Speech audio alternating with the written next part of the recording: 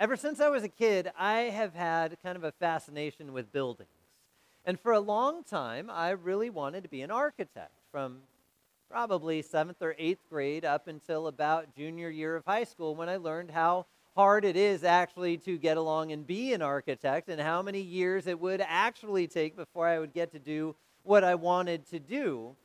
And I was a little lazy. And so I didn't really follow that track at all, but I never lost the sense of wonder of how buildings are built to begin with, but then also their design and their purpose. In case in point, you drive into this parking lot and you see pretty bland buildings. Well, they're just built to house things that go on inside. And so there really isn't a specific purpose for the buildings other than to provide space. And they do that well. They've served our congregation very well over the past 6 years here. But there are some buildings that actually have a little more intention in what they're there for. A great example is art museums, right? I go to art museums every now and then and I get frustrated, mainly because you walk around an art museum and there's this room with this theme and there's that room with that theme and that room with that theme, and you walk around this room and do a spiral and walk around this room, and then you go to this room and wonder if you made it to this room, but what about that room and what's going on over here? And it just gets kind of confusing. So I love the design of the Guggenheim Art Museum. And we have this first picture. If you've never seen it, it's beautiful, right? Absolutely gorgeous building as you look at it from the outside, but it's designed as an art museum with a very specific purpose. Instead of people meandering all around, you take a ride up to the top and you spiral down. And you get to see every single piece of artwork on your path, and you're not going to miss anything. And it's a very easy flow, and no longer are you concerned about where you're at because there's only one direction to go, and you actually get to sit and see the art. I've never been there, but I do remember a movie making a joke about roller skating at the Guggenheim. I thought that would be really funny. But it's a beautifully designed building, very simple in its design, very thoughtful in its design. There's another building that I did have a chance to go to that absolutely overwhelmed me. And this is the St. Louis Basilica Cathedral. So this is in St. Louis, Missouri. And it's kind of almost on the way down to downtown. And it's one of those buildings that you feel its presence. And what I mean by that is kind of like the disciples when you hear in the Gospels, right, that they're coming out of the temple with Jesus, and you see them awestruck at the stones that are used as they're building the temple walls and putting the temple together. And as Herod is finishing things off and making it glorious in this second temple creation that they had. And rightly so. Those stones were roughly 40 feet long by 8 feet deep by 4 feet tall. That's a big stone. That's a big piece of rock. And they had a number of them layered together and built on top of each other as they built the walls for that temple. An amazing structure. But this basilica is close, nowhere near in the size of block that's used, but it's the same idea. When you walk up to it, it's one that you start to walk and almost bend because you can feel the weight of the building as you get up near it because it is so big. And as you get close, the weight of the building just kind of emanates.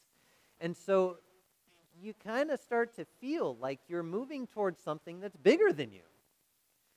And you should. You're going to a place where God promises his presence. It's not comfortable. It's not easy to walk up to or familiar. You walk up to it and you're like, this is huge. And something bigger than me is going on here. Same thing happens when you go inside.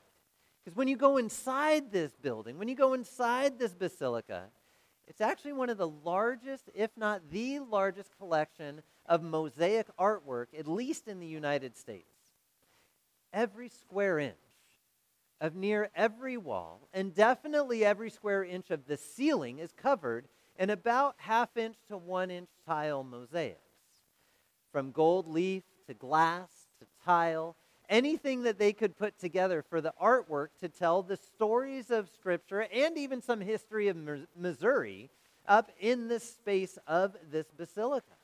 But you walk in and the light just reflects all over the place. And some people would walk in and say, this is way too much for me. This is too much going on. There's no way any place should be designed quite like this. It's overwhelming. I get it. But that's also its purpose. You see, churches throughout history, especially medieval time when they would have all the flying buttresses that would come off the sides of the buildings, or the cathedrals that were kind of cruciform in shape as you walk into them, and the nave would be really long, but then you would have these side vestibules, and if you looked at it from the air, it would be a cross on the ground, right? Designed to tell Scripture. And then designed to carry a voice, but carry a voice in a very loud way with no amplification at all, and a voice that would resound throughout. And so when you walk into a space like that, you get the feeling that you are not outside in the regular world anymore, but you are transported into something that's bigger than you and brought into a space that is absolutely overwhelming to the senses in many ways. But look at the very center of the picture. And I'm sorry, folks, watching this later on video. Nope, go back one, Scott. Look at the very center of the picture. And on video, I know you don't get to see it. I'm sorry. Look up the St. Louis Basilica. You'll know what I'm talking about. You see a very bright white Christ right in the middle. It stands out above everything else that's going on. And they actually have a skylight that shines down and other lights that shine on him. So no matter what time of day, that is the brightest focal point in the entire basilica. It's really quite amazing. And sometimes I start to wonder, have we lost a little bit of that sense of wonder or awe of going into a place where God promises to be? You see, we very much like a familiar Jesus or a familiar God, one that we can wrap our heads around, one that can come help us in a time of need, but I can go to and I know is going to be safe and okay. But God never promises really to be safe. I mean, He's the creator of the universe. He's the one that would come in judgment. He's the one that flooded the earth because of sin. And to be able to come into His presence as unholy sinners, into a holy presence, is absolutely mind-boggling. And sometimes I think we start to take that for granted a little bit. We come to church for various reasons. We come to hear the Word of God. We come to gather with church family. We come maybe out of duty or loyalty or habit. And all of those things are good and well and fine. But I encourage you to never forget that you're actually coming into a place where God Himself has promised to be. It's always been that way. I mean, think back to the temple, right? And as Isaiah is talking about being in the temple, and now, if Scott, you can definitely go to the next one. But think about being in the temple, right? The whole temple grounds, the whole temple mount, which is huge and can handle several 100,000 people standing up there at once. And then you have the gates as you get closer. And then the temple building itself with the altar outside for particular sacrifices. And then you go in some doors. There's another altar of incense and things that are there. And then into the Holy of Holies, one time a year, one high priest can go on behalf of all the people to take their prayers to God. And the people were so worried about that high priest on whether or not he was righteous enough or whether or not the sacrifices took hold that they would tie a rope around his ankle and put bells on his shawl so that as he was in there and doing the duty on behalf of all the people, lest he die in the presence of God, they could pull him out. That's how much they knew God was present there. Because God had promised, He said, in this place, in this room, at this location, I will be present for my people, and you will know you are my people because you will know I am present with you here. And that's what the Jews held on to. As they went around through the wilderness, God was present in the tabernacle. As Solomon built the temple, and God said, I will be here. In the exile, God removed His presence from there. As they were gathered back together into Jerusalem, He said, I will be here. And that's what they built. And that's whom they worshiped in that space. So as we hear Isaiah's words, and he says, as I came into the temple and was overwhelmed with the presence of the Lord, as His robe filled the entire space, and as this place was overwhelming, we wonder, is this just a vision of heaven and He's calling it a temple? Or is this kind of a thought of the Holy of Holies inside the temple? Well, for the Jew, Yeah, it was both. Because that was the spot where God said heaven and earth are going to overlay right here. So whether it's heaven or whether it's inside the Holy of Holies, it was God's presence. And as Isaiah was before him, we go ahead and go to this next one. And so as you go to that next slide, you see that little figure down at the very bottom there. You see Isaiah sitting in the presence of this holy God. And his first reaction as he sees this holy God with seraphim wrapped around, and that's kind of an interesting one, if they were covering themselves or if they were covering the Lord so Isaiah could kind of be in his presence. But as he's sitting there and the seraphim are flying around and crying out, "Holy, holy, holy is the Lord God. Holy is the Lord of hosts, the Lord Almighty." And the doorposts and thresholds are shaking at the sound of the voices and the clamor of everything that's going on in this space where God promises to be present. Isaiah falls on the ground saying, "Lord, I am a sinner, a man of unclean lips who dwells in the midst of a people of unclean lips, and there is absolutely no reason I should be in your presence. In fact, I'm surprised I'm still alive. I shouldn't be here. Woe is me." And so as he's laid out flat on the ground, where we find ourselves in confession, right? I think about the beginning of the service. I say we're gathered together in the name of the Father, Son, the Holy Spirit, and we say, oh, that's right. That's God's name. That's God's place. This is God's house. This is where God promises to be for us in word and sacrament. This is where he promises to be in his people, be with his people. And we stop and we say, I'm sorry for all I've done that separates me from you, Lord. I'm sorry for everything that has broken our relationship and everything I've done that has hurt others and everything I've done that has broken me away from you. I'm sorry. I shouldn't be in your presence. And we sit in silence for a little bit. Because we know we can't do anything to get ourselves to God, and we can't do anything to forgive ourselves or make ourselves righteous. And so you sit in silence and you wait for a word of forgiveness. A word of hope, a word that makes you righteous, not because I am saying it, but because God spoke it through Christ, and I get to pronounce it to you and say you are forgiven on account of all that Christ has done for you. And so that you would know it's certain, and for you, you hear me say, I forgive you all your sins. I don't just announce it and say that it happened, but you get to hear God's forgiveness for you in your ears so that you know it's for you, so that you know his words are there. You don't just have to remember them, you actually get to hear them spoken. It kind of lifts your heart, doesn't it? You see, you hear those words. Isaiah was laid flat on the ground, and one of the seraphim come over and he grabs a coal from the altar of the sacrifices that's there, and he grabs grabs a coal from the altar, and as Isaiah is worried about his speech and his lips and all that goes on with the things that he says, the seraphim says, look, I'm going to purify that. I'm going to cleanse you. By God's hand, sending a messenger ahead to Isaiah to cleanse him of anything that he needed cleansing of.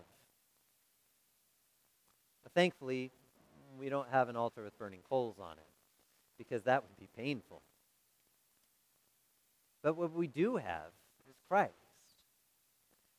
See, we don't have coals coming from an altar of a sacrifice, but we do have Christ from the altar of the cross who is given to you.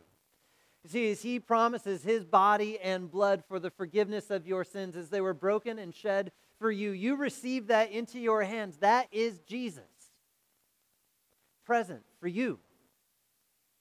Holy Spirit then works through that preached word and through the